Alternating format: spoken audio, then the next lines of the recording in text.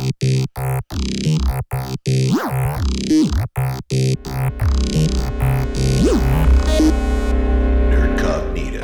Hello, everybody, and welcome. It is I, Ryan David, and I'm a one-man show tonight. Mikey's on the road. Bert is indisposed. It's just you and me, and I guess I ran the wrong music. Jeez, I am all Twitter. Uh-oh, I don't want to say that, because you can follow me at I Hate Ryan David on Twitter and see all of the horrible things that people love to say. Technically, tonight, I guess, is a nano nerdcognito. I'm just going to buzz through the news for the week. I mean, I could... Hey! All right, enough of that. Buzz through the news for the week, and we will talk at you with a fuller crew next week. But, you know, hey, life happens, and sometimes you just got to do what you just got to do. So, without further ado, I can't think of any reason why not just to jump right into the news. It's just me. It's not as fun, because normally I go back and forth with someone here right now during the news bit. Yeah. Ryan's lonely. Well, this week in the news, we had some interesting things, and the top of my list is a Kickstarter, but not because it's a Kickstarter, but because it is something that is near and dear to my heart. I have been a fan of Monty Cook and his creativity and contributions to the tabletop role-playing community for going on 2 decades now.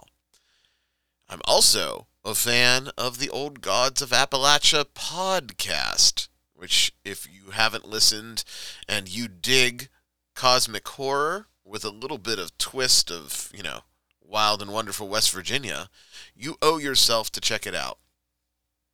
Old Gods of Appalachia is a horror anthology podcast that originally was started by 2 West Virginia natives. It's exploded in popularity, and it's pretty much just dark, evil horrors in the foothills of Appalachia. Well, we're able to play in their world. Their world is a 1920s, 1930s alternate reality that will be available to come to your table. It's really looking cool. If you haven't checked it out, you've got to check out this Kickstarter. Old Gods of Appalachia, the role-playing game, was funded in less than 1 day. And the game will take you on an adventure that will torture your sanity and imagination and allow fans of both cosmic horror and the podcast series to dive deeper into the world of the show. Quote one of the creators of Old Gods of Appalachia, the podcast: "Our fans have been asking for a tabletop role-playing game based in our world for the past 2 years, essentially since the end of Season 1. It was a frequent enough request that we thought, why not? Now, here's the problem. They are amazing content creators and creatives, but role-playing games, not so much. And that is where the hero of my RPG design diaries comes in.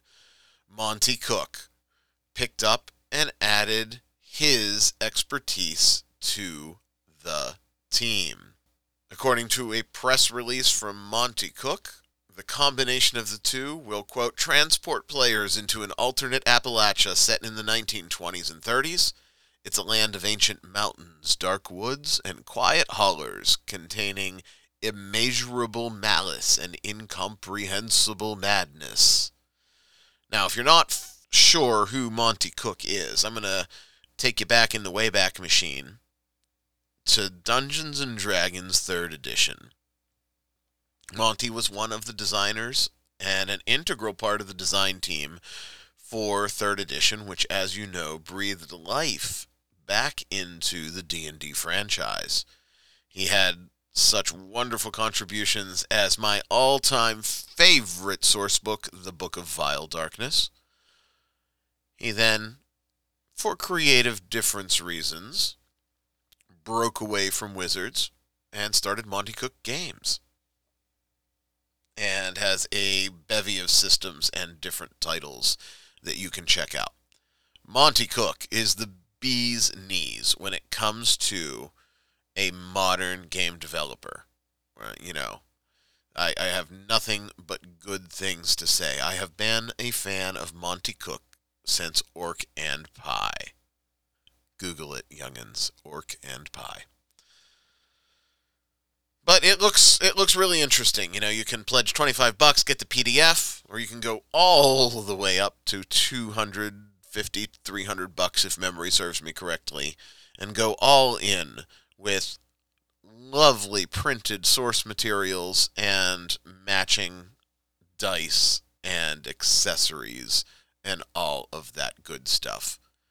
You know that I am a huge, huge fan of cosmic horror, so this just tugs at my evil, evil heartstrings. Also, being someone that is from the West Virginia, Pennsylvania, New Jersey area, I've bounced around a little bit, but what I would call my childhood stomping grounds would be Western Pennsylvania or West Virginia. It just strikes a wonderful chord with me. So definitely check it out. I think it is fantastic. Something that the ball was in the air, they caught it, and they are running with it. Unfortunately, in the gaming world, folks don't always catch that ball and run with it. Sometimes they drop it. And after years and years of wondering, where the hell is this franchise going, someone finally broke the silence. Eric Wolpaw, a name you probably don't know. But if you're deep into some video game design and some bigger names in the Valve ecosystem, you will know that that name is synonymous with the co-writer of Portal 2.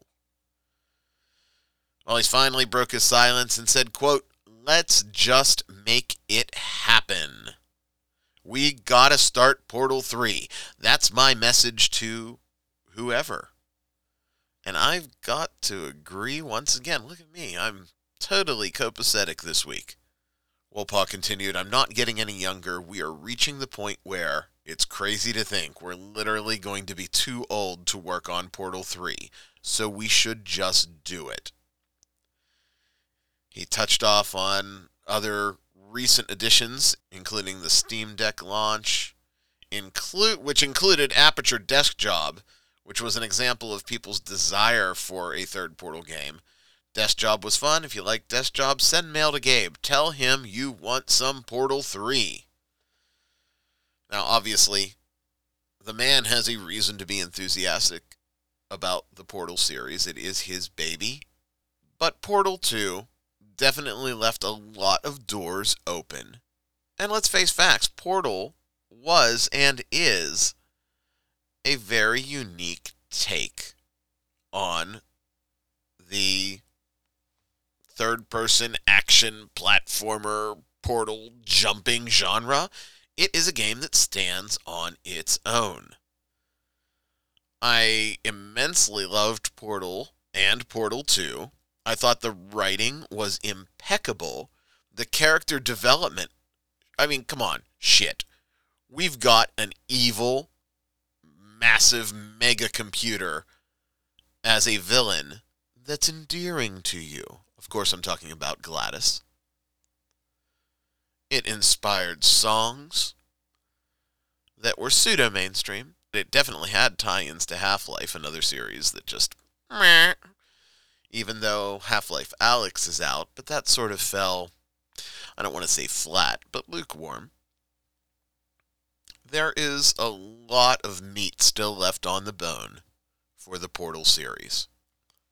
And I would be hard-pressed not to agree with Mr. Wolpaw that it's time to see Portal 3 at least get some consideration.